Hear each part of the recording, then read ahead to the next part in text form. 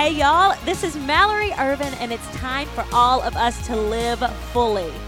It's so important in this crazy world of ours that we stay connected, inspired, and motivated to be and do our best. And that's not always easy.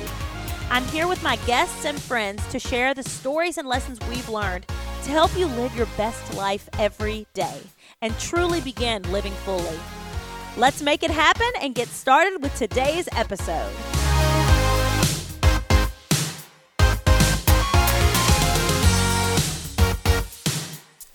Hello, everyone, and welcome back to the Living Fully podcast and the final episode of the mini-series that I did in honor of the book, the Living Fully book, coming out. So I did some of these episodes before the book came out and then some of them post.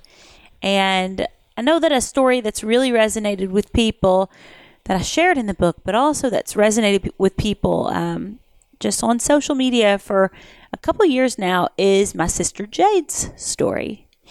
And for a really long time, we've talked about her coming on the podcast and sharing her story. And for a year and a half or however long it's been, it hadn't happened yet. And so as we came into this series, I thought, what a perfect time. And Jade said the same thing. She was like, I'm ready to do the podcast now. What a perfect time to share this message and a little bit more about her journey that she went through losing Blaze, her son that she lost at 34 days old that she carried full term. She's on the other side of it now with her miracle baby George, who you might hear squeal a few times in this podcast. But I'm really excited to bring this story to you guys because we talk about a lot of bright things on this podcast, but this is life. Things like this happening in life, it is a part of life. And I mean, I know Jade can speak to this too. It's a part of life that we never really thought that we would have to endure, especially you. Amen. Yeah. So thank you so much, Jade, for joining us today. Thank you. And hello. Hello. This is so funny. I feel very important at this headset. She put the headset on and she was like, I feel like I'm flying a plane. Yeah. It's the same headset. So it really is. But yeah, I'm just so grateful to be here. And I know, kind of like you said, I've been wanting to share this story for a while, and the Holy Spirit kind of came over this week, and it's actually the Feast of St. Blaise on Thursday. Did you know that? It is? It is. Yeah, I just looked at my calendar. No, I didn't realize. But I did not. That's it is very the special. perfect week to share this story, and now that we're on the other side of it. So thankful to be here, and I appreciate you letting me come on the show. Of course. Well, I know that a lot of people are going to be equally as excited. And it's funny, because whenever I have people that I know really well on here, it's like, we've had 10 billion. I probably had more conversations with you in my life than I've had with anyone on the face of the earth. I know.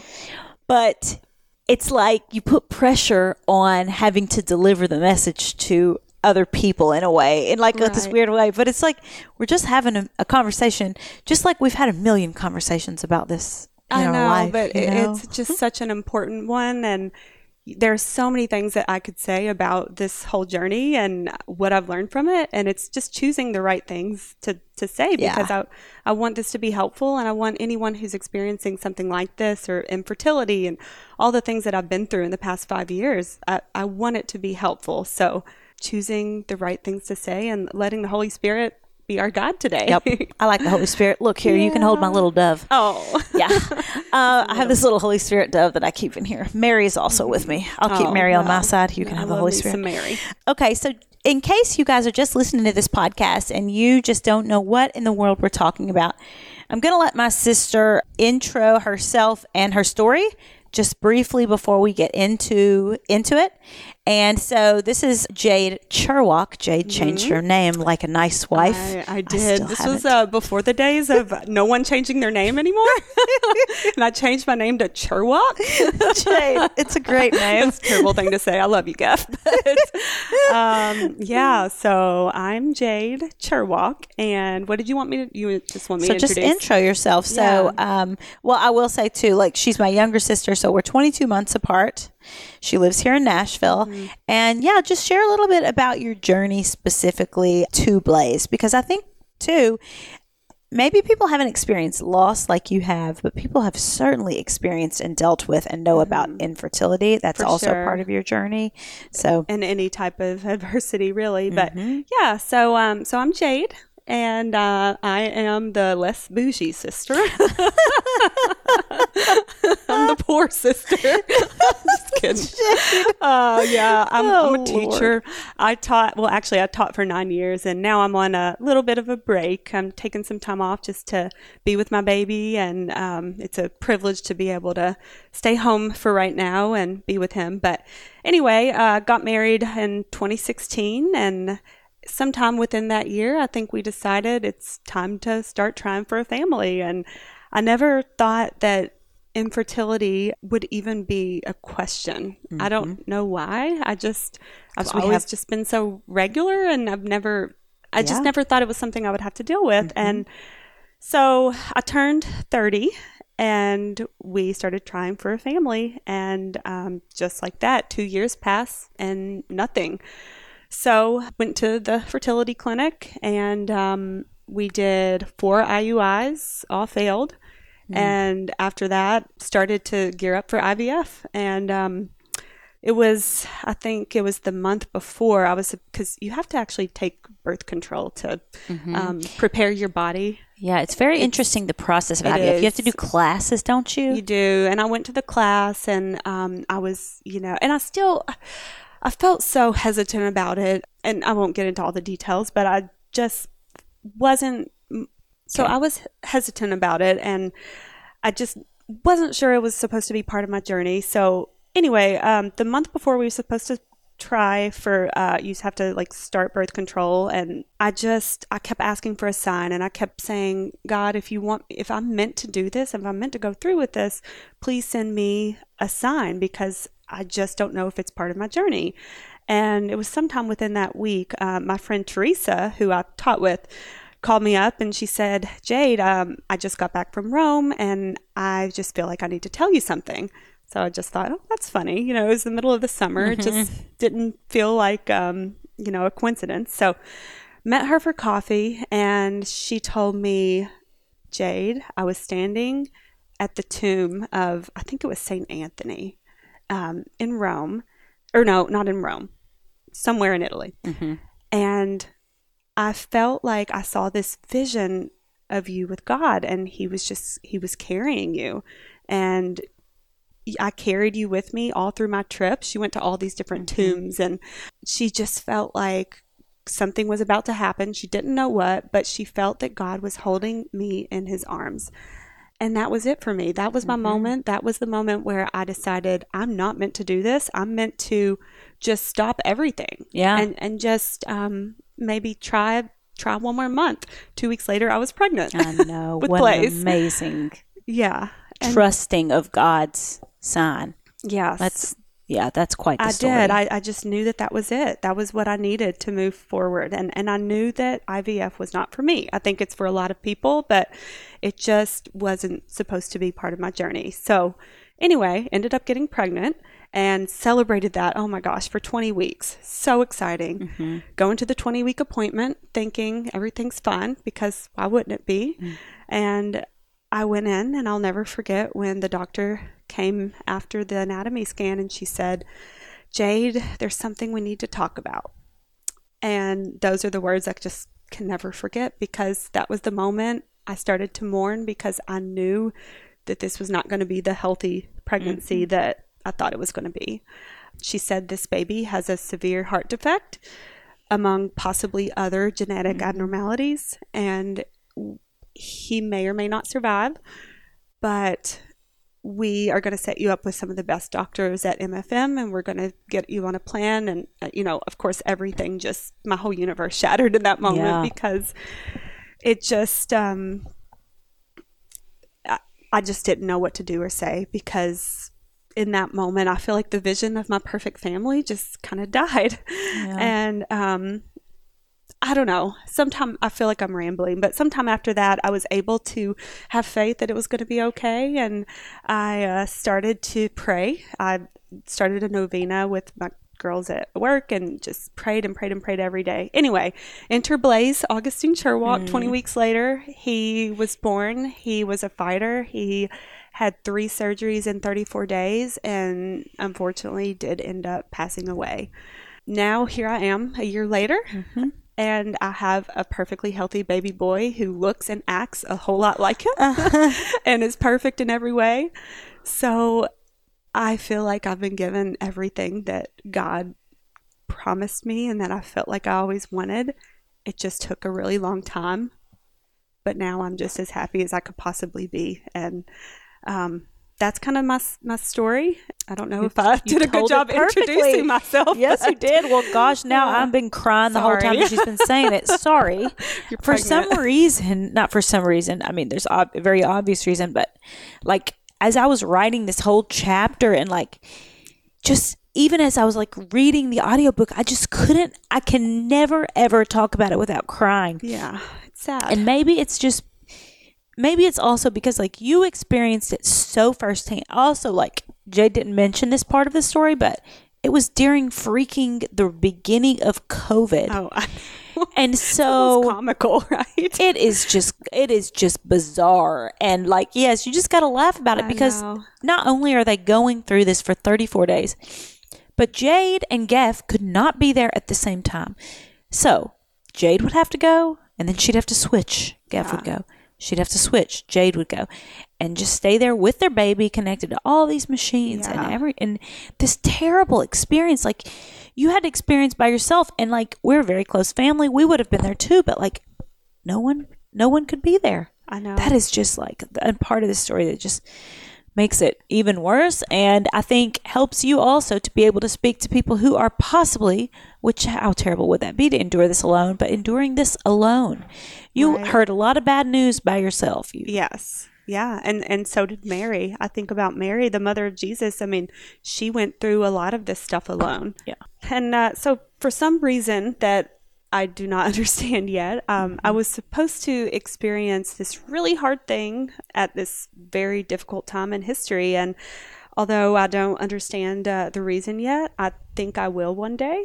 You know, I think we'll get into that more later in the podcast. Yes, we will. I've got questions that, you know, Jade and I have talked about a lot of these things just as sisters over and over throughout this journey.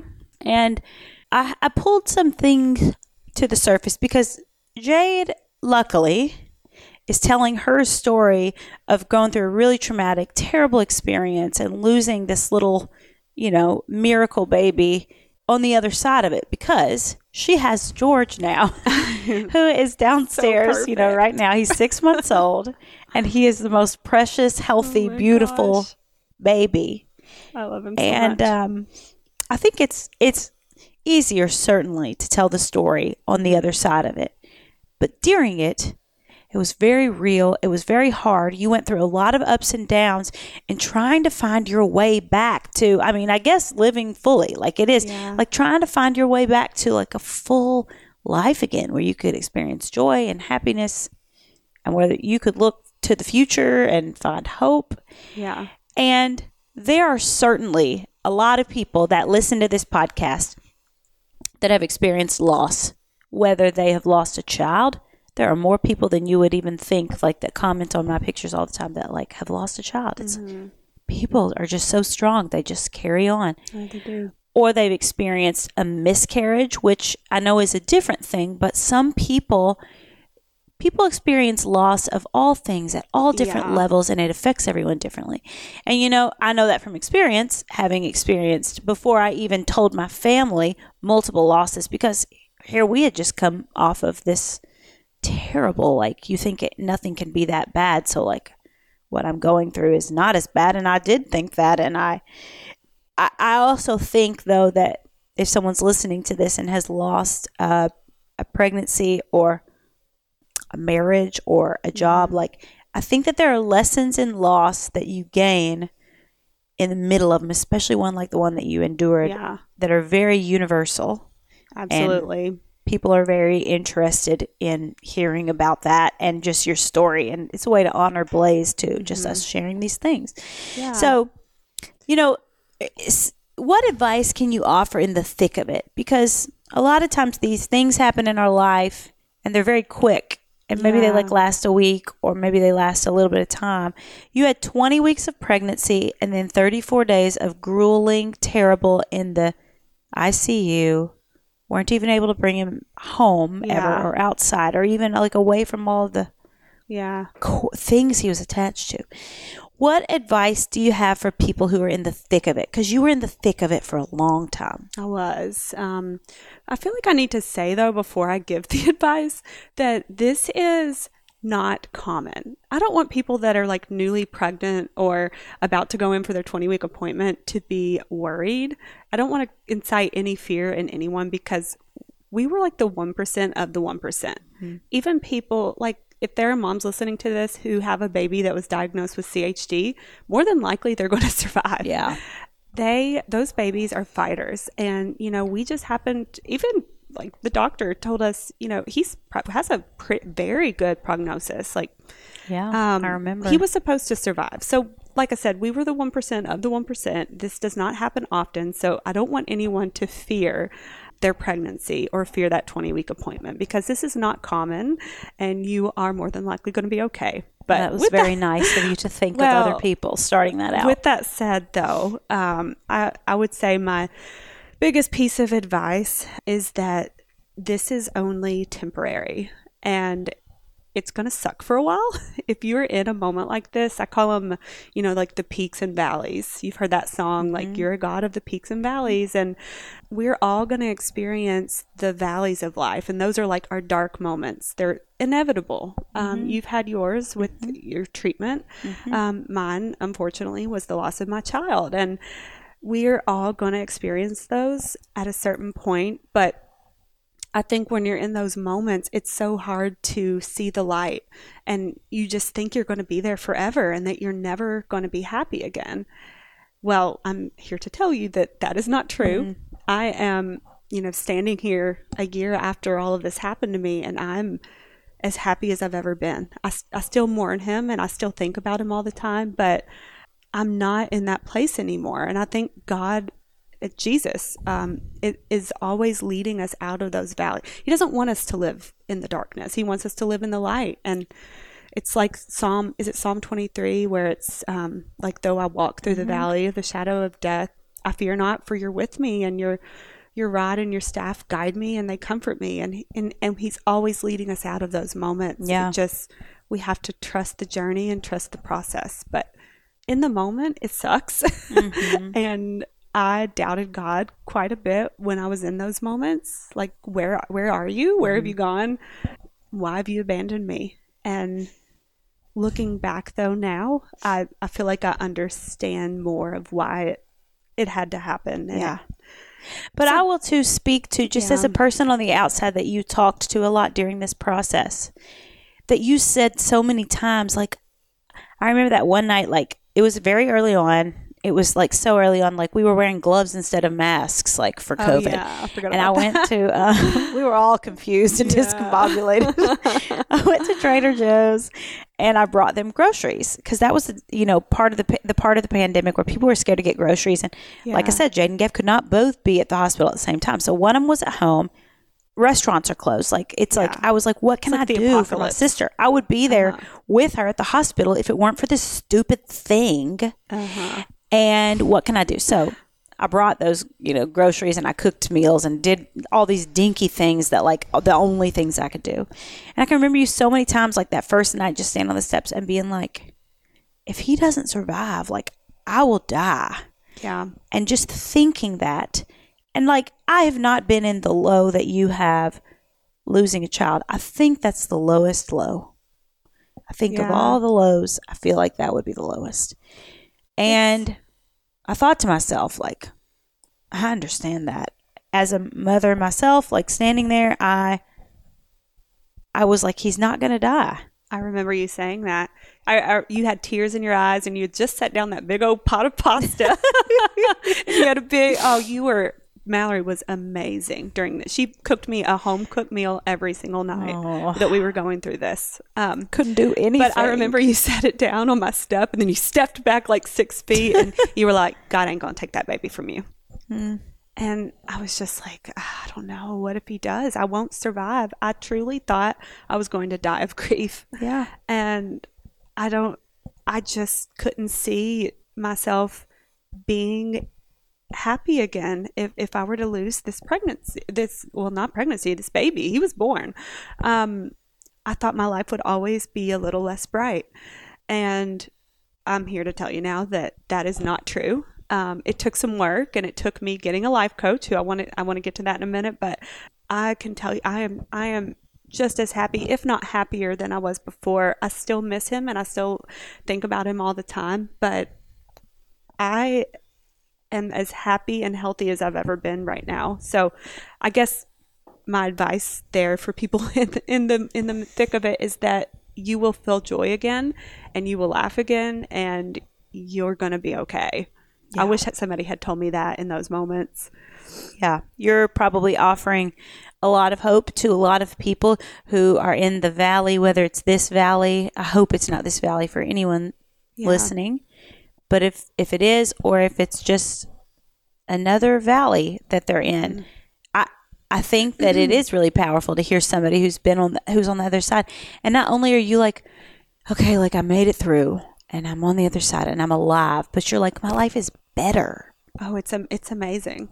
Because if you walk into things like this, and if you truly believe and have faith and say like, I'm going to do everything that I can to find the light again, and you commit to, and you do, I think life is so much richer on the other side. I know not from the same experiences as you, but I'm enduring things.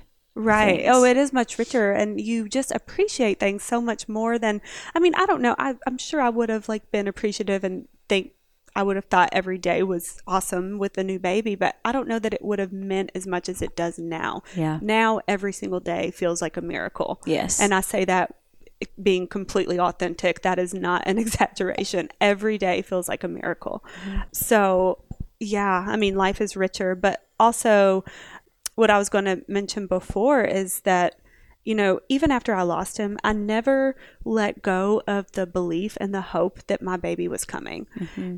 It had been 4 grueling years, 2 years of infertility, 1 year of being pregnant, 34 days of, back and forth, him going through surgery, everything else, losing him, almost 4 years. And I still knew, I knew I was meant to be a mother. And so I just wanted to say, I think that if you have a desire in your heart and a dream that just won't go away, I think that as far as I'm concerned, it's already yours. You just have to believe it. I knew I was meant to be a mother, and I knew that my baby was coming. It just took a really long time. Mm-hmm. But now he's here, and he's perfect, and he's everything that I've ever wanted. And I just think that you have to believe it. Those desires of your heart, yes, God wants to grant them to you. Yes. Whether it's a spouse or a baby or whatever. Yeah. I don't think God gives you desires and dreams just to torture you. I think they're there for a reason. That is so beautifully said and well said and so true. I know, because like I've seen it too, and I think that it's so powerful though, coming from someone that's experienced something that you have, mm-hmm. and like so recent. It's not like you're 15 years down the road from this. Yeah. And I will also attest to, you did go through ups and downs, but like even before you were pregnant with George, you still felt like this.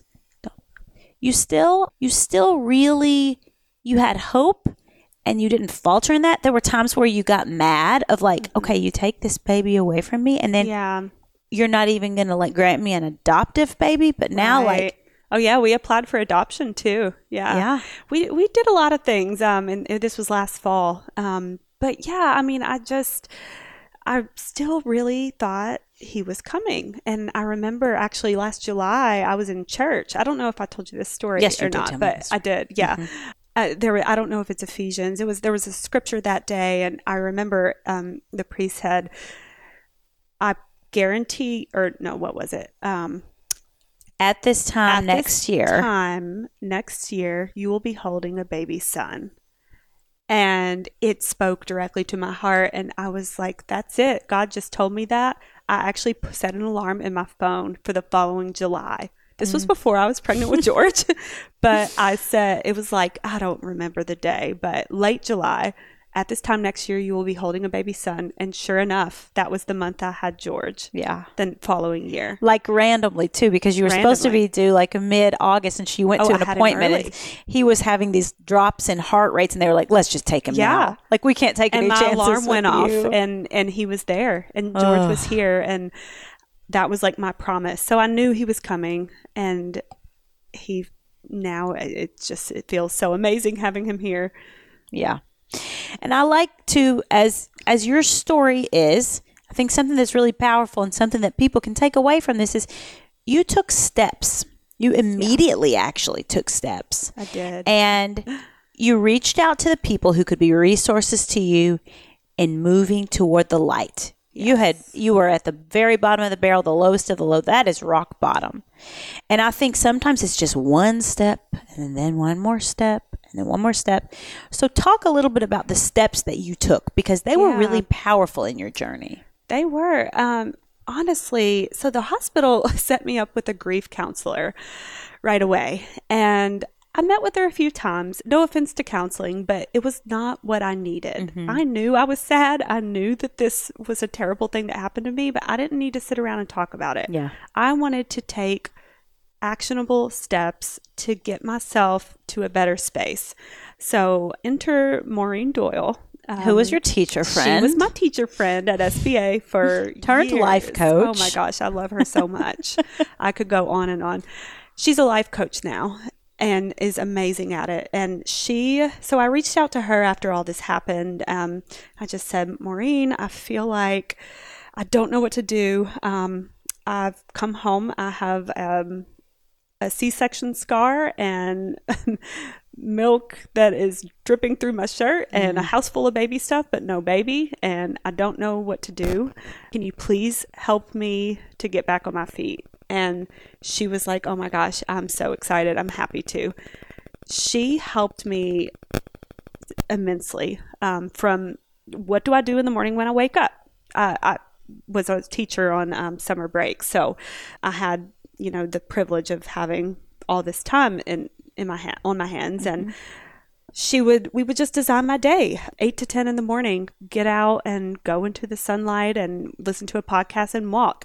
10 to 12, you're going to come home and you're going to be sad for a little bit. You're going to do whatever you do when you're like, take a bath or read a book, whatever you want to do. Yeah, she helped me with my eating. She helped me with my mindset around all of this. We still talked through a lot of the Blaze stuff, but it wasn't as intensive as like a therapy about it would be. And I didn't want that at the time. I wanted action steps. I wanted to get myself to a better place. And she was incredible just about helping me with every little detail of my life. I'm actually still working with her today. She really is. And it was perfect for you. I think that so many people think, I've been through this thing. This is the next step. This is who's going to help me out of it. But you really have to pay attention to your feelings, because if you would have just been placed with a grief counselor and it never made you feel better, then that is not the answer for you. No. I am big into therapy. Yes, I think a lot of people for me, a therapist over a life coach every day. But that's why you have to think like that. Your life coach and your experience with Maureen, and Maureen's a very special life coach, I will say too. We'll include, she's on Instagram, and we'll include like her information in the bio if you're interested in looking her up. Maureen Doyle Coaching on Instagram. Yeah. But she was perfect for you. And I think that people need to see like what works for them and really think like, am I feeling better after I talk to this person, or am I feeling worse? To be fair too, I think there are a lot of amazing life coaches. I've not really used life coaches. I've had a lot of amazing experience in therapy, but I think that that's really a wonderful point. And then you've said before too about like, lowering your expectations for your life. That at first it sounds like morbid and sad. It does. I know. I think it's it's a shift. But it is. I mean, it's just, I know it sounds like the opposite of living fully, but just lowering your expectations for really more so what you thought your life was going to be. Because, we had such a peaceful upbringing that our window of tolerance for adversity was just so narrow. Yes. And I feel like I always expected to have this perfect family of 4 by the time I hit my mid-30s. And I thought that everything was just going to be easy. And here I am. I turned 34 last year. Full disclosure, I'm getting up there. But I just turned 34 and I just had my first baby and I plan to have more. So, it's just been quite a journey to even get to have one baby. And I think now I realize that if you don't have expectations for how something's going to turn out, it's a lot more peaceful for you. If you can just let go of the expectation, let go of the way that you thought that things were going to be, because it just makes you sad. People and situations are going to disappoint you, because that's just the world we live in. We're not home yet. This is not heaven. Yeah. This world was never meant to be perfect. It's pretty perfect sometimes. Right now, I feel like I'm in heaven, but I know that my life is not going to be perfect, and that's okay. Yeah. And just knowing that gives me so much peace. Yeah. Because if I have a bad day, that's okay. The next day will probably be really good. It's funny because at the end of this chapter, so this was the first chapter that I started writing when I was writing the book. And it was the week that you lost Blaze. And I wrote it so long. It was 4 times longer than this. I wrote every single detail. Yeah. Everything. My gosh, it's so good. And thanks. I can't wait for people to thank read you for it. letting me share your story. Gev and I both, we can barely read it. It's ugly cries every time, but it's so good. I mean, I've read it twice. I got to take a little break because it takes every bit of energy out of me to read it. It's so amazing. But that line at the end where I wrote something along the lines of, things are different now.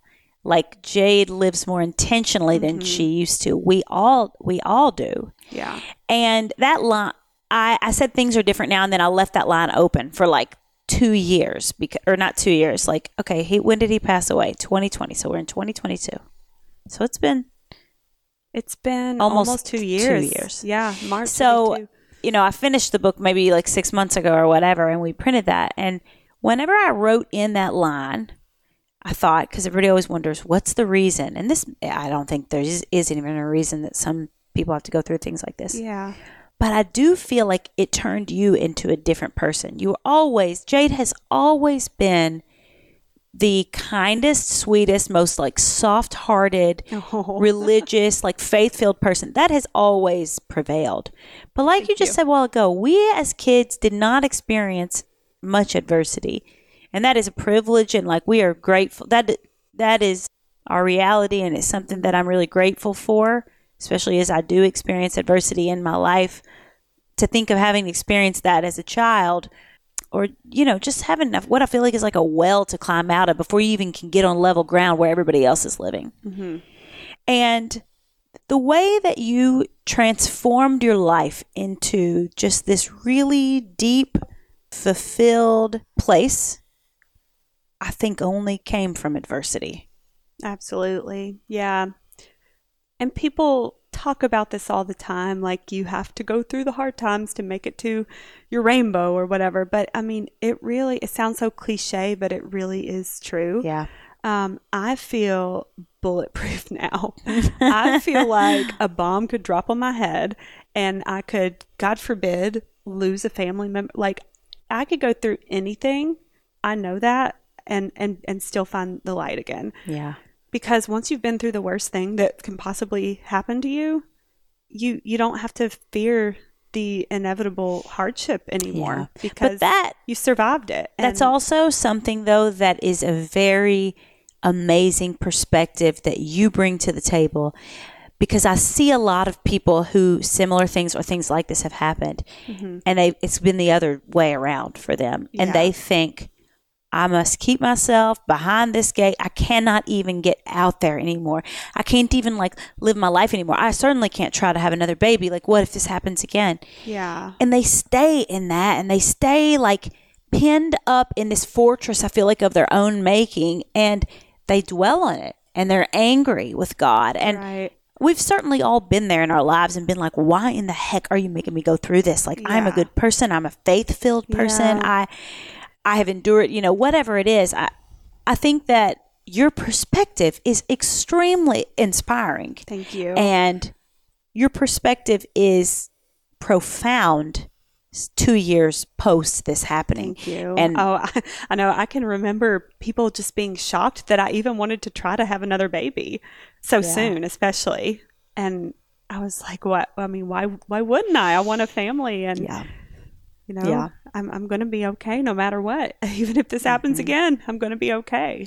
I wrote so every chapter, especially chapters that are hard, like I wrote the piece at the end kind of like with a lesson or like a takeaway from it. And it took me a long time to like land on what I wanted to write and what I could even write about this story.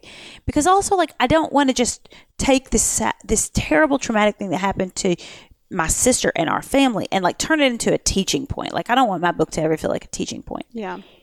But I wrote this part. This is the very last, 3 paragraphs of the book. And I believe it like speaks to what we just talked about.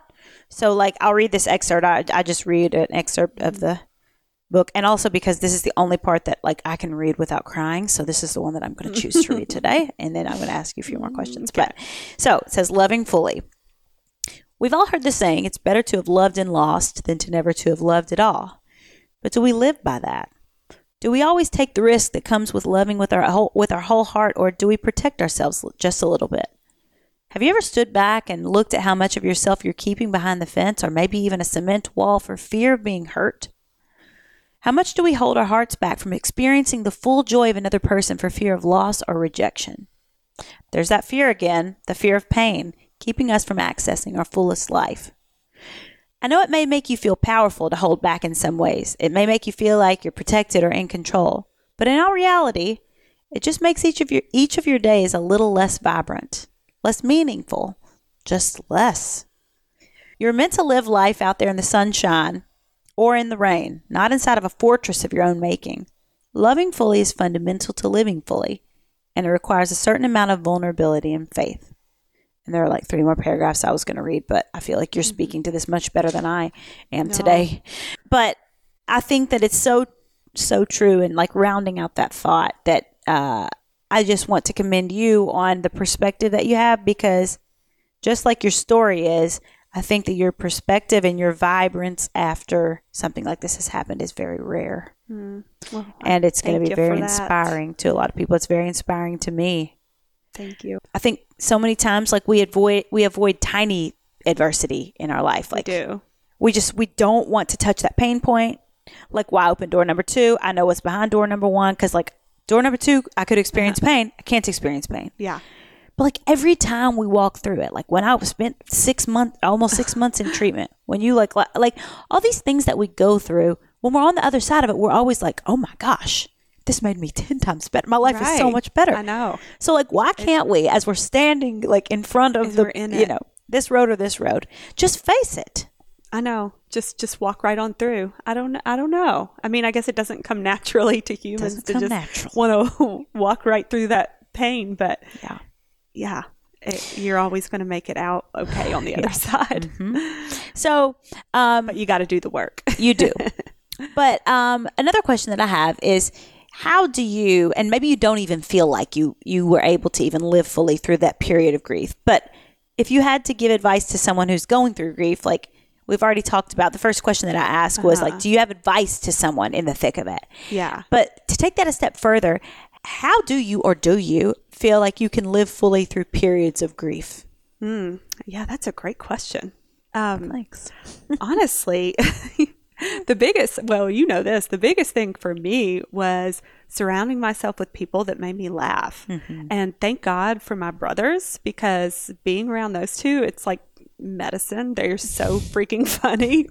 So if you have people in your life that are funny and lighthearted and just, they can make you laugh, not the people that are super like heavy, but the people that make you laugh, those are the people you want in your corner at those times. Yeah. And I just remember even the night he passed away, like Luke and Gabe, in that waiting room, we were eating pizza, and obviously it was horrific, and I'm crying one minute, but the next minute I'm cracking up because Gabe's telling a story, and it's just so funny. Like, I still remember it too, because that was the only time that we could all come together when they knew he was going to die. They called all of our family. So it was Miss Debbie, who's Gef's mom. Oh, God, she was so funny that day, She was funny. And then Mom and Dad, me, Kyle, Gabe, Jess, Kaylee, Luke, you and Gef. Yeah. And we all went back, and we took our turns back there in the room, meeting him, saying goodbye all at the same time. It was just absolutely just awful. But and you tell some of those stories, I think, in the book about the cabbage that you brought to drop my milk and all that stuff. Yeah. But anyway, and we laughed. We did. We laughed. I think some people feel like they'll never laugh again. Or they feel like guilty for feeling joy. Yeah. And that is one thing. I don't ever feel guilty for anything. I take 3 baths a day and don't feel guilty about it because I love it. But yeah, I mean, Gef and I would come home at night and we would turn on Friends because it made us laugh, and we would just kind of tune out and not talk about it and just watch Friends. And that's what we had to do to survive the moment. And you don't have to feel guilty about sometimes laughing or doing what you need to do. If you need to drink a glass of wine to calm yourself down that night, you do. Unless you're me. Well, except for you. Woof, you are on another level of strength. But just doing what you need to do to survive the moment. But the laughter for me is just, it's possible. You just have to surround yourself with the right people. Yeah.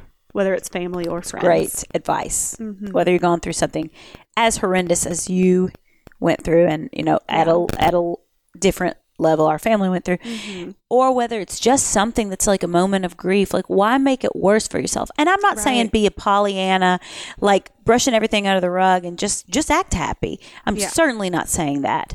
But like Jade, if Jade can find moments of joy in such deep pain, let that be an inspiration to you. It is certainly one to me. I'm learning a lot more from this podcast than I am able to pull out of what we're talking about. And I appreciate that and just really admire that in you. Thank you. Well, it's definitely just little moments of joy. Not a lot of joy during that time, but little moments here and there, just enough to get me through. And then coming out on the other side, even a few months later, I was able to feel way more consistent joy and being a lot more content with my life, even maybe 2 months later, just doing the work with a life coach and doing things that were good for my body.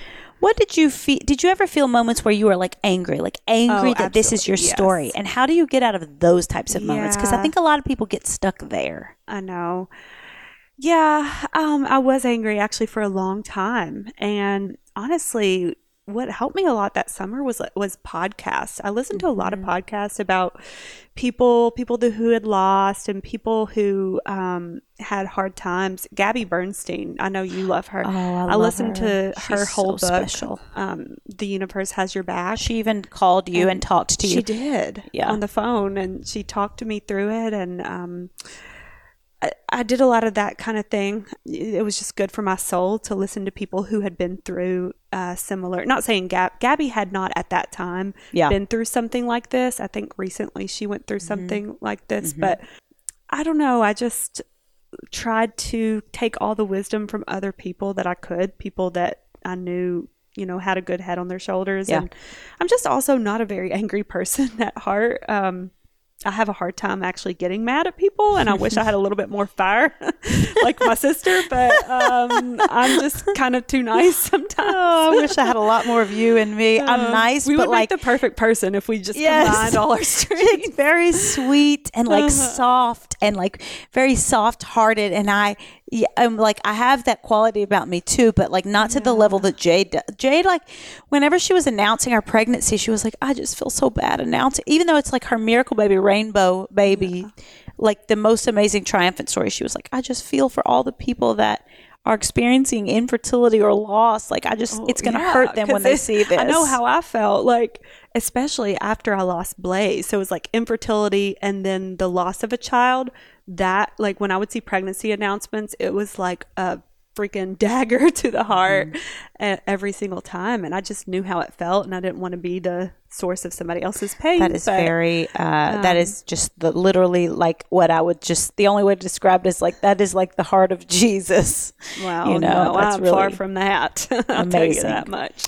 But, something that I think I always like to leave people with, like things that maybe they aren't experiencing a loss, but we will certainly, in living the years that we'll spend on this earth, hopefully it's a lot of years, there will certainly be people in our lives that lose things. And what I'm curious, because I think most people mean well, but there are things that people probably say that are helpful, and there are things that people probably say that are certainly not helpful. And I would like to know, just as a person, and I'm sure listeners would want to know that, like, what were the things that people said that were helpful and what was not helpful? Yeah. Oh, that's a great question too. Honestly, I tried to not be offended by anything anybody said, because everyone wants to help. And I'll tell you, a lot of people are going to say the wrong thing because they don't know what to say. And that's okay, because honestly, you just have to keep in mind people's intentions and their heart. So I wouldn't get offended, but I will say something that people said that was really helpful. Well, the simple things is what I'm getting at. Hi, Kyle. This is the reality of things. Kyle just walked into the room. We're recording right now. Thank you. I feel like usually he cut his beard today. Did you notice? I did. Thank you. That was very sweet. You just do this kind of thing for her all the time? He just brought her roses. He has a lot of time on his hands, Jade. Oh, you're going to bring them back. Thank you. That was really sweet. That was sweet. Kyle just brought flowers into here. He's very sweet. I'm just joking about the time on his hands. Actually, that part is true, but it's very sweet. Anyway, the simple things. I had a coworker at work who, after we lost him, he's one of my male coworkers, but he just texted me, "I love you, Jade." Aw. And that sounds like kind of scandalous when I say it out loud. No, it doesn't. Everybody's so sensitive now that you think so. But like, that's like, is really my friend sweet. Joseph. He just said, "I love you," and that's all you have to say is like, "I love you," and I'm praying for you. Yeah. People will text you a long paragraph. I can't even imagine what you're going through, and like, it's nice, but you don't have to say all that. Yeah. And also, it's more about what you do, I will say, as opposed to what you say out loud. Actions, I think, are way louder. Like with you cooking me a home cooked meal almost every night. That was huge. My mom would get on FaceTime and pray the rosary with me when he was in surgeries. My friends from high school actually created a video reel of all the like funny things we did and like telling stories, kind of reminiscing. And that was huge because it made me laugh when he was in surgery. So more about what people did, but also keep it simple when you are trying to offer words of comfort. Yeah. All people need to know is that you love them. Well, and sometimes people maybe want to fix it, especially people that haven't been through it. I think that would be hard because you probably want to be like, you don't even know what you're talking about. I know. I know. And they're just trying to help. Like you said, what a beautiful thing to say that you try not to. We're in a world where everyone gets so offended. And I feel like sometimes I feel like I have to walk on eggshells in the way that I say things. And then I'm like, no, my intentions are to share this, and if I do say something wrong, then I apologize for that, of course, but my intention was never to do that. And like you saying that is a great reminder that try not to take things personally. If people are just trying to help and they're trying to do the best. I know that like I've been in situations where someone's been going through something, and like sometimes I won't even send something because I'm afraid I'm going to say something wrong, and it's so much worse to do that. Right. And that's actually what I was getting at, is that silence is probably the worst thing you can offer. Like not saying anything at all. Yeah, because, I think that people just, if they don't know what to say and they feel uncomfortable and they don't want to use the wrong word, I think that they just avoid it altogether. And that makes a person feel like, first of all, it makes you feel uncomfortable because like there's the elephant in the room. You just lost a child. Like, obviously it's on the forefront of your brain. You're like walking around with an open wound, and not saying anything just makes it uncomfortable, and it makes it makes that person just feel like, I guess, you don't care, even though you probably do. It's just say something, say what you need to say no matter what, and don't fear saying the wrong thing, because you can't, there's nothing you can do to add to the pain that's already there. Yeah. That's great advice. That's great advice. So I'd like to we could go all day. It's been almost an hour. Oh gosh. Of amazing. This is even 10 times better than I even expected it to be. I expected it to be great because I know the way that you are now is such an inspiration to me. Seeing it, and I was like, this is just going to be so amazing for people to hear and see, because so many people that follow along with me followed along with your story, and to hear such hope on the other side is just going to be such an inspiration. And I'm so proud of you for the way that you've come through this, and I'm so grateful. I know I'm the one that gets to like share a lot of messages, and I have a podcast and I write a book, but you are 10 times more inspirational and motivational. That's not true, amazing. But thank you for saying that. You're just being humble. But that is how I feel. It's truly very. I'm just glad I get the platform to be able to share his story. Thank God. That's very sweet. Because without you, I would not be able to share his story. Well, I'm sure this will not be the last time once people hear this story, but what does living fully look like for you on the other side? Now you're on the other side, so we've talked a lot about going through it. We've talked about what advice you would give. How do you live fully in the middle of it? Like, how can people help? What are the good things they can say, the bad things that they not bad things, but the things that make it a little bit harder. But now that you're on the other side, thankfully, because I know there are some people listening to this that might not be there yet, and you've certainly given them a lot of hope, I hope.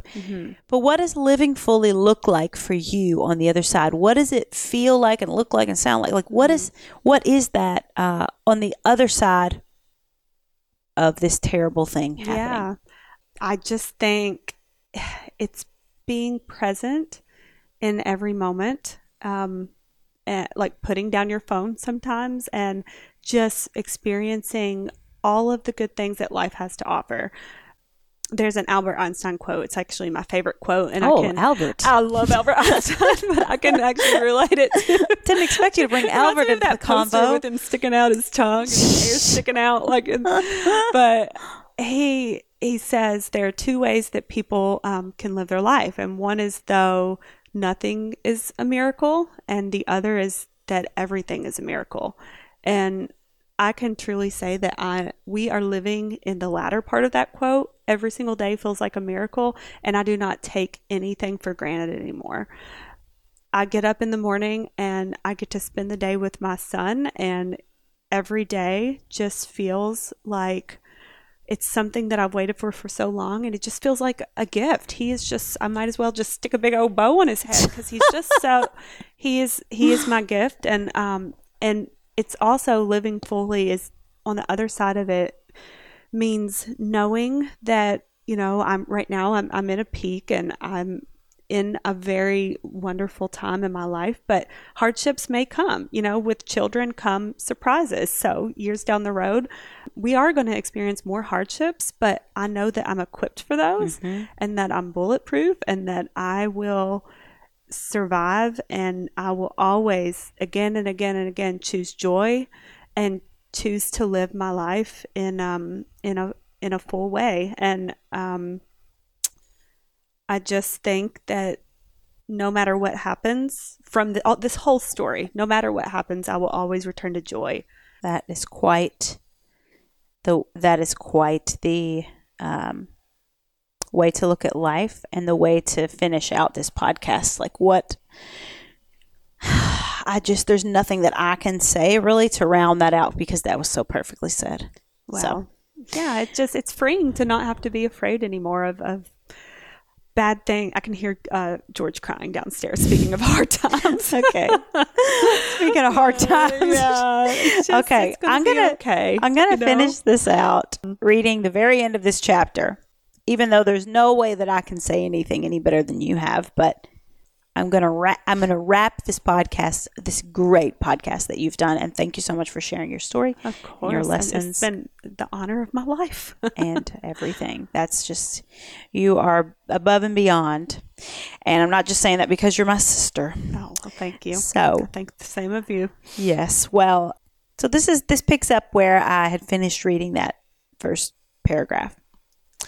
Maybe you've experienced excruciating loss, whether it's in the form of divorce, job loss, or death, and you've decided you could never weather another storm like that. So you're going to retreat from the risk. It's too much to bear, so you're going to play it safe. Lock up your broken heart so that it cannot shatter once and for all. If you could, though, just for a moment, set your logical, protective mind aside and allow me to speak to you beneath that. You're not meant to play it safe. You're meant for more. And so you must decide, will you try again? Will you live, really live again, outside the protection of the safe cocoon that you've built? It all starts by choosing to emerge and opening your heart just a little bit so love can do what love does. Giving love and being loved are worth it. If you have been through something that has changed you, I encourage you to find the beauty within those changes. I know it's hard to do this alone, and the good news is you don't have to. When we can't guide ourselves to strive beyond our current reality, there are people, stories, or hardships that can be an external lighthouse to our new destination. Blaze is my lighthouse, and I hope his story can be a bit of that for you as well. Oh, it's beautiful. You did such a perfect job on that It's chapter. your story. I just regurgitated it. Oh, you did and got all the credit for it. No. Well, I'm so glad to be able to share it from my perspective too. But gosh, you noticed so many things from that day that I would never have noticed. So I'm glad you shared it in the way you did. And I'm just thankful. Well, I'm very thankful for this conversation and that you allowed me to bring it to every single person that's listening today. Mm-hmm. Like I said in that last line, that is my lighthouse. It was a light that I wrote the whole book that I felt like he was very present. It was the beginning and the ending of the book. Mm-hmm. And I hope that it can be that for people that feel like they're in the valley right now. So thank you so much for sharing your story. Oh, you are so welcome. And Jade is on Instagram. If you want to follow Jade, she's finally made her profile public. And I'm trying to get her to do more with it, but Jade is just Jade, and she's just enjoying. I don't even know where my phone is.